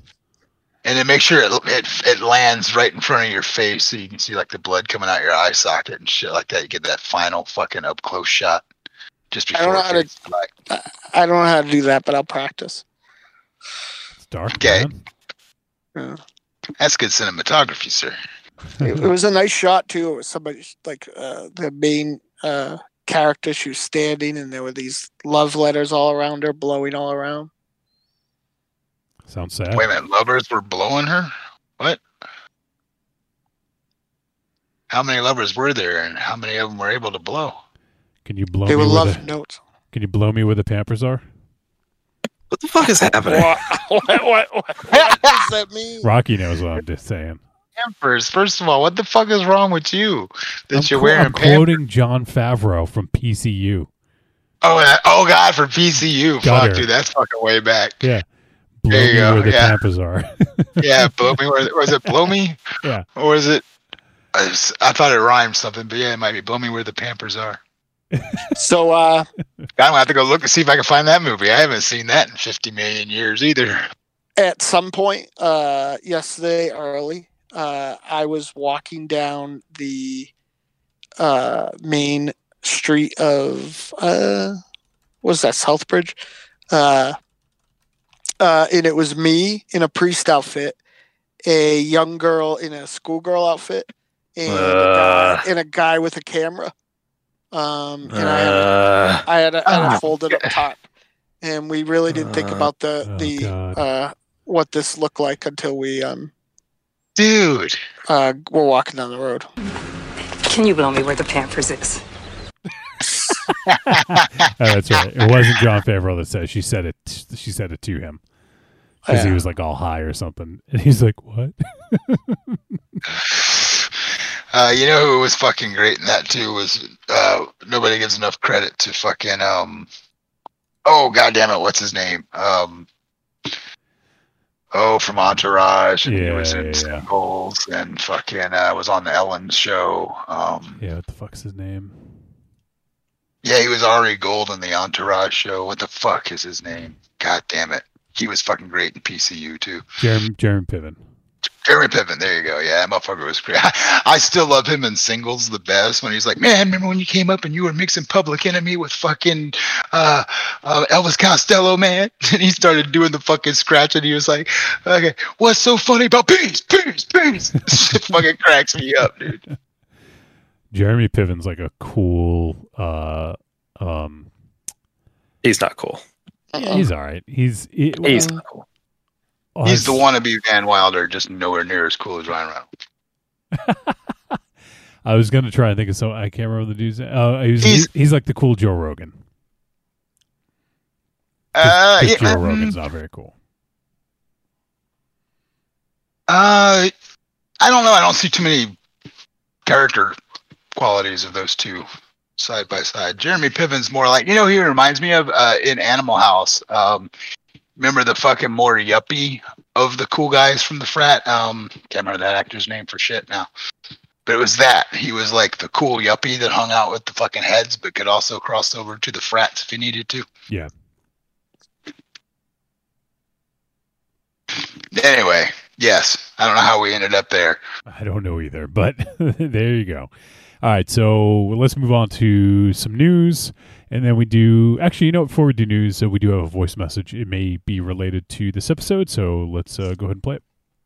and it is from Mars's favorite son, Pabst. Breezy? Pabst. Oh, shit. Pabst just got knocked him down a peg. That's all right. He gave me a hi-hat the other day. That's all right. All right, let's hear from Pabst. Don't even listen to your dad. Come hang out with your cool uncle. We're going to get baked and watch some Clone Wars. All right, let's hear from Pabst. Following his recent comments about fucking children, the individual known as Pabst is no longer associated with Dynamo Mars. This has been a public service announcement.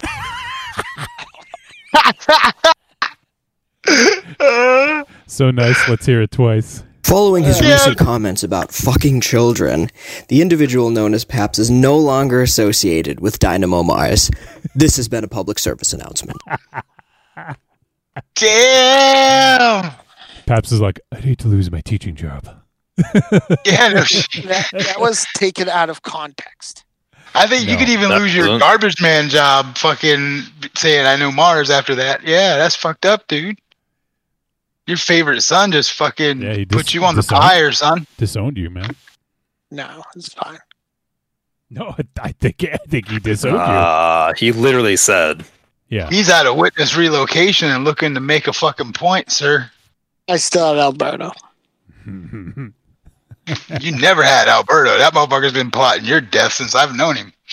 Well, yeah, if I didn't think you were going to die of old age like any day now, I'd probably make a more concerted effort. Wow. Dude. Your kids are revolting. It's an uprising at the House of Mars. No, I was saying I hate fucking children in Star Wars. Well, most people hate that in general, no matter any walk of life, really. I'm pretty much against Mars that, only if hates you it really want to say. Mars only hates it in Star Wars, though. You know what? I think I'm fucking gonna go on a boycott. I think I'm with fucking Pabst, man. I'm just gonna I'm disassociated now. I think that there's been a revelation. The Book of Revelations. Yeah. That's just made me really sad. Well, the only way to go from here is, let's talk about some news. Top story of the day for the HoloNet News. There you go, Rocky. 2 weeks in a row for you. Oh my God. That's like almost professional and shit. All right, well. In an alternate universe. Yeah, professional. I don't think there is a ton, but apparently Star Wars Celebration Anaheim moved up to May 26th through 29th, 2022. So for those that care and may attend, looks like maybe things will be back to normal next year. So back to normal next week at this. Well, fuck yeah. Jesus Christ. That's too soon, man. I'm vaxxed. I don't care. Yeah, I am too, but a lot of people aren't. At this point, it's your choice. True. Around here, you can literally walk into a place and stick your arm out and they'll just stab you. That's Mars just stabbing people. Yeah, I had that happen fucking in Atlantic City. Some fucker tried to walk up and stab me with a needle. That's usually the time you run. So that happened to me in Worcester once. Oh boy. That actually explains more than you know. Yeah, suspiciously look like Mars. Oh my God. That's what you're going to turn into. You're going to hit fucking 35 and it's just going to mutate. I was trying to give you your vitamins. By trying to give your mom protein. I'm so sad. So apparently, I don't know if you guys saw this, but apparently someone broke up Solo into a 6-episode series. Basically where you'd cut it if you were to make it into a series. Whatever. We have the movie. I'd rather just watch the fucking movie, but kind of interesting that they did that. They found kind of 6 discrete ways to kind of break it up. Kind of non-news, but Marvel head Kevin Feige says he has no ambition to take over a leadership role at Lucasfilm. I don't think that's a good idea anyway. Let him be comfortable doing the job he's doing at Marvel, and we all know what we say they need to do over at Star Wars. Yep. So Miss Kennedy needs to fucking wake up, realize that what those two gentlemen over on the Star Wars side have given us needs to be embraced. Also, a few days ago was the birthday of the creator of all of this. George Lucas turned 77. And today, his jowls turned 77 to catch up.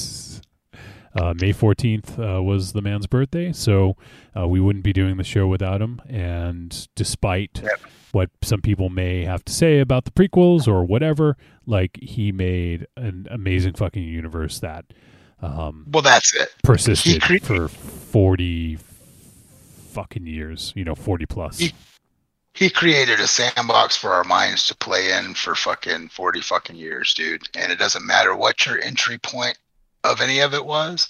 If it got you there and you love it, then fucking so be it. Yep. Your favorite one may not be my favorite one, but at the end of the day, it's still Star Wars, and it gives us more of what we love. So all you motherfuckers who just like to keep fucking getting sand in your crack, shut the fuck up. He was involved in the creation of Indiana Jones as well, so true. He'll always be aces in my book. That's true.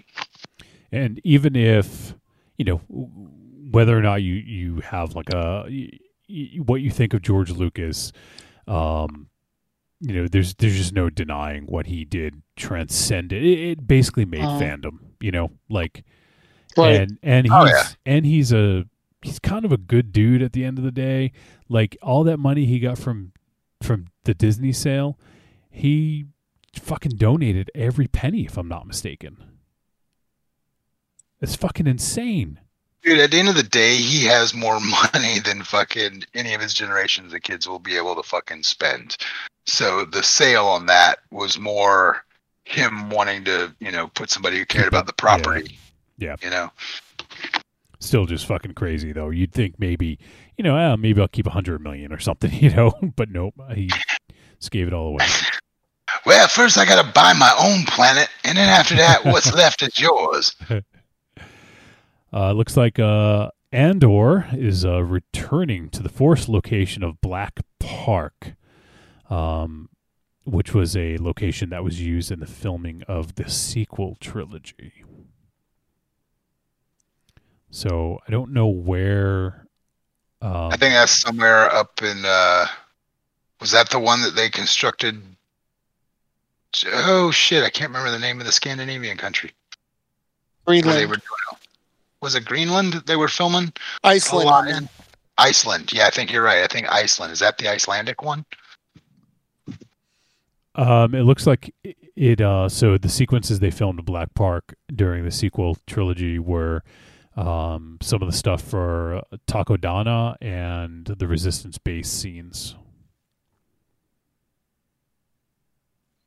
So that's what they use. So I don't know if that means that that's where Andor will be taking place, or if they're just using it for for another planet or something. It makes sense that it'll probably be those places, especially if there was a Resistance base. I did see some tweet photos from the set where they had a cityscape built on the set, and they were using the same tech that Mando uses. They had the screen around it, but some of the building fronts that were actual, tangible structure that they built looked really cool. Whatever the fuck they were filming on that set, I'm like, I can't wait to see this fucking scene because the surroundings look fucking cool. Oh, okay. So the Takodana was where Maz Kanata's was. Oh, and where Rey first encounters Kylo Ren. I still love that sequence of saber use in the sequel trilogies when they're going through the little stone alleyway and shit. That was fucking intense. Let me see what else here. Star Wars Droids. It looks like it's headed to the UK Ireland version of Disney Plus next month. Wow, that means it's done. So you're probably waiting for Bad Batch to run its course. Oh, yeah, you're probably right about that. I was just wondering why wouldn't they do it here, but that makes sense. Plus, we don't know what type of show it is. It might be more geared toward an audience there, and they want to see how it plays first. Wait, Disney, this is not the new thing. I think this is the old 3PO animator one. Yeah, I think so, yeah. It says droids will join the likes of other pre-Disney Lucasfilm content on Disney Plus. So I think that's okay. I thought it was the new show. Okay, and I think that's pretty much all I got. Did you guys have anything else? Not that this is not Star Wars related, but John Boyega apparently announced a sequel to Attack the Block, which is fucking awesome. I know, I'm so stoked for that. Super hyped. Yeah, I love the first one. Mars actually showed me that movie. I hadn't seen it. I want to say it was like 2007 or something like that, Mars, and you're like, oh man, you got to check this movie out. And I remember we watching it at your place. I only saw it after they cast him. After they cast him, they talked about that movie, so it was on our Netflix or one of our streaming services. So it was on one night, and I put it on, and fucking was not expecting to enjoy it as much as I fucking did. Yeah, it's awesome. Yeah, it's so good. Watching movies in my basement back in the day was like a weird Russian roulette. Like sometimes you get Attack the Block, sometimes you get a movie about lesbian schoolgirls fighting zombies. Swim team schoolgirls. Okay. Or it was super uncomfortable. Like 3 dudes in a room watching like a thinly veiled softcore porn. That one, like. Or what was that? What's the movie with the monkey dude? Those B movies. Monkey dude. Oh, Teen Ape. Teen Ape, yeah. I couldn't remember his name. Teen Ape, yeah. Yeah, we can. Let's not. I'm already in enough trouble. We're not going to talk about Teen Ape. Oh shit! Fucking. You know what journey I'm about to jump into again that I haven't done in a long time? Fucking one of my services just came up with the entire run of Farscape, so I think I'm gonna fall down a Farscape fucking well for a few weeks. Fargate. I never watched it. Farscape? Oh, dude, Farscape is one of the most insane, fucking weird sci-fi shows ever fucking made. I saw a few episodes. It didn't Henson do the puppet work? I think they did design the pilot, if I'm not mistaken. Yeah, I don't recall. Yeah, I think they did. Yeah, they did. It was produced by Jim Henson Company. Mm. Oh, was it? Wow. I don't like nerdy sci-fi stuff though. And they were also responsible for the various alien makeup and prosthetics and 2 regular characters, the animatronic puppet Rigel and Pilot, are entirely Creature Shop creations. Oh, nice. I knew Pilot had to be related to. He's got the sort of fingerprints of Henson when you look at him. But I will say this, man, that show goes some dark, twisted places at times. So it's fucking not really the show you think it is. It's one of those shows that will surprise the shit out of you. So when are we doing a review of that? Farscape? Fuck. Just kidding. The Farscape. I do want to add, because I've been pumping it up all week, in the Star Wars comic universe. Your inflatable Nikes? Yeah, my Air Sharkies. Those take a different pump. The storyline in the Star Wars Marvel Comics right now is starting, called War of the Bounty Hunters. Bounty Hunter Wars, yes. It hits with issue 12 or 13 of most of the series, and it runs through all of them, and it's basically about, I don't know if the comics caught up or jumped back, or where the comic is in the timeline, but right now it picks up after Boba Fett leaves Cloud City, but a little bit of history we didn't know. He loses Han. Oh, so they're doing that story. That's a series of books in the old EU. So if that's coming out in the new comic run, then they're setting up, like you said, Book of Boba Fett. That post thing, seeing Boba Fett and some of the shows taking place before would make a lot of sense, because at the time everything went tense up and credits were no longer valid. A lot of the unions went ape shit. I mean, essentially in that issue 11, Jabba found a way to get around assassinating the dude who runs the banks now, because he wouldn't get in bed with Jabba. So he like basically staged an accident that sounds like Mosque, and it was pretty cool, but it was neat. Like that's what made me think of it. It was neat to see, like Jabba didn't have that power, at the beginning of that story, and now he has it. So the power struggles of the power struggles of the underworld in Star Wars were always great books back in the day. So if they really dig into that, it's going to be awesome.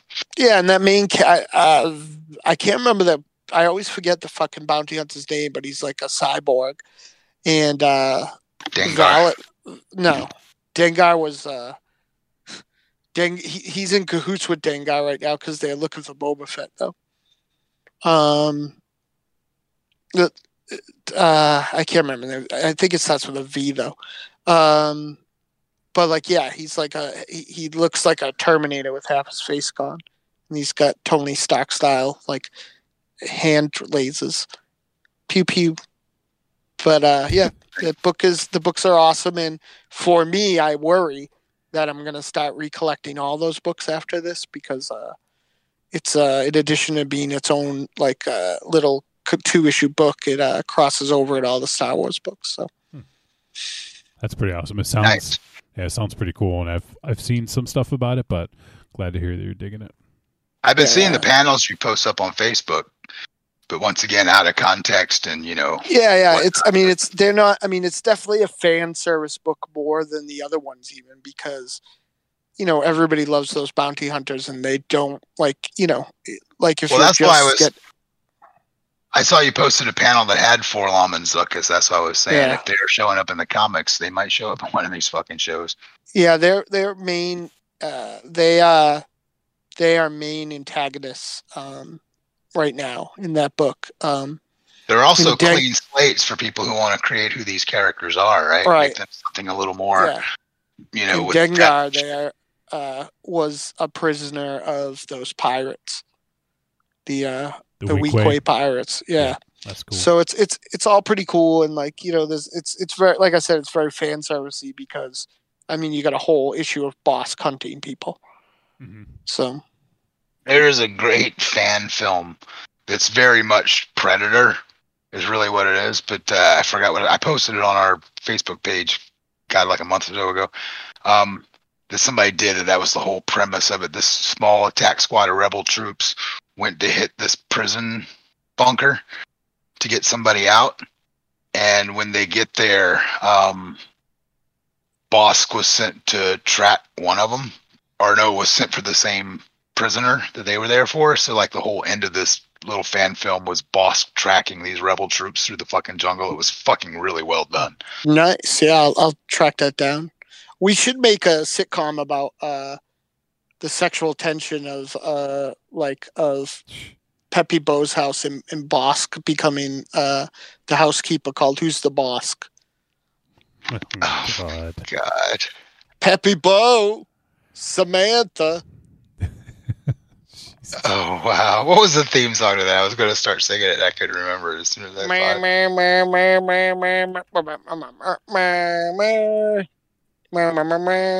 were lyrics. No, that was for Good Times. Yeah, I was about to say that wasn't anywhere near it. Oh, well. I don't remember. Fuck it. Let me see if I can pull it up. There you go. Just for you, Rock. Okay.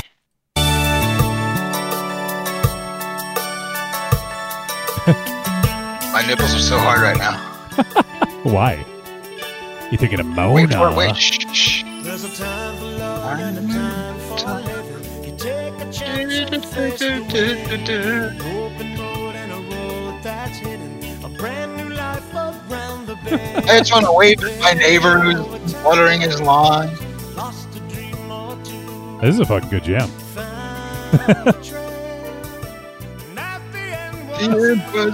You have to do this now, Rocky. I'm gonna do a TV night. Yeah, you gotta do somewhere. God, I just want to walk up and fucking rest my forearms underneath fucking Mars's man teats. What? It's just shake him and squeeze him so hard right now. Oh god. I got an okay rack. You could probably make that happen. I know. I've seen. You have perfect legs and an okay rack. Yeah, he can hold firm. a coffee mug under his left one. It's pretty impressive. No, they're not like that. They're not. There's no flop. They're very still. Flop. All right. Anyone else have any more news? A lady of my age would be very excited to have such firm, supple breasts still. Their B cup. Yes, there is a little piece of news that only came to mind earlier when Mars first entered the fray tonight. I'm a huge fan of this show. Like this was my thing when I was a kid. It was my Star Wars substitute that brought me joy every fucking week. Your Star Wars substitute teacher. Yeah, but it was also my Rocky, second. Sit down and shut up. Yeah, but was damn friend. Wow. I just picture Rocky in the classroom in that scene in Billy Madison. Oh yeah, on the desk doing the twist. Yeah. Fuck you, man. Actually, I was probably right. I'm not gonna deny it. May or may not have happened.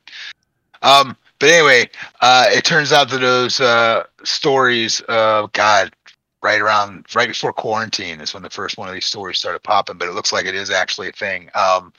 George Clooney, who I actually do really dig as an actor, especially when he plays weird things, he is actually putting the money forward to produce for Netflix. They're gonna do a fucking Buck Rogers. Oh yeah. Okay.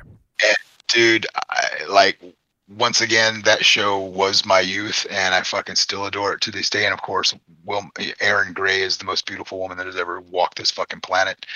That has me so excited because I really hope they lean into sort of the campiness of it and take us to that fucking Buck Rogers world with the fucking visual aesthetic and stuff. Mm-hmm.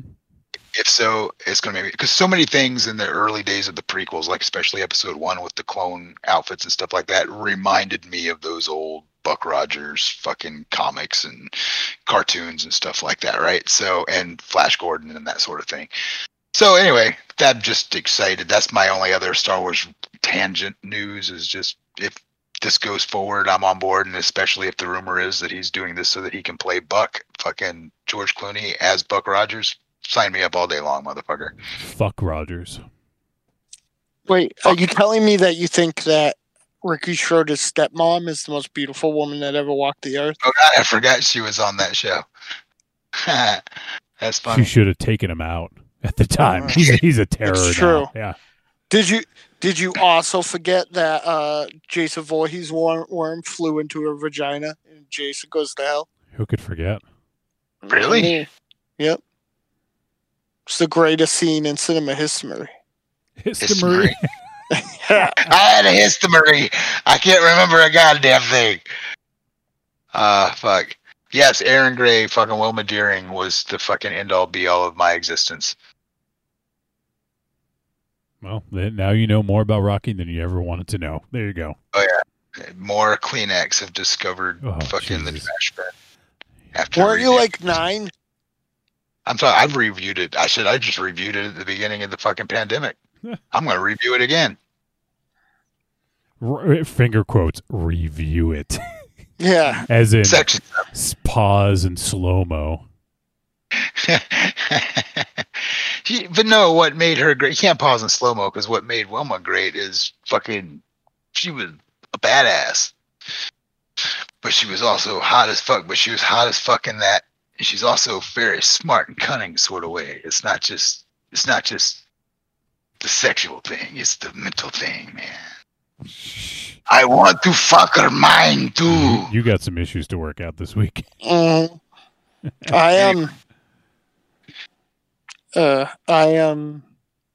didn't start snapping the carrot till much later in life. Thanks a little bit. Alberto.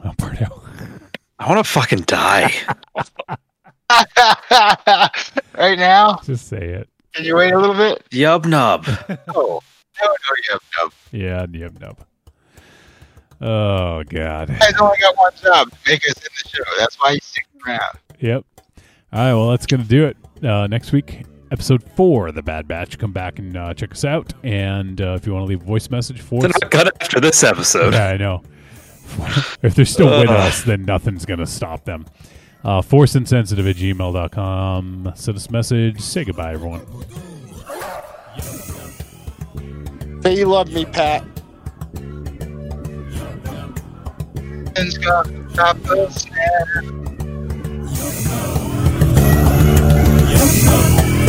Yeah, Alberto. No. Give me a... Where are you now? In fucking hell.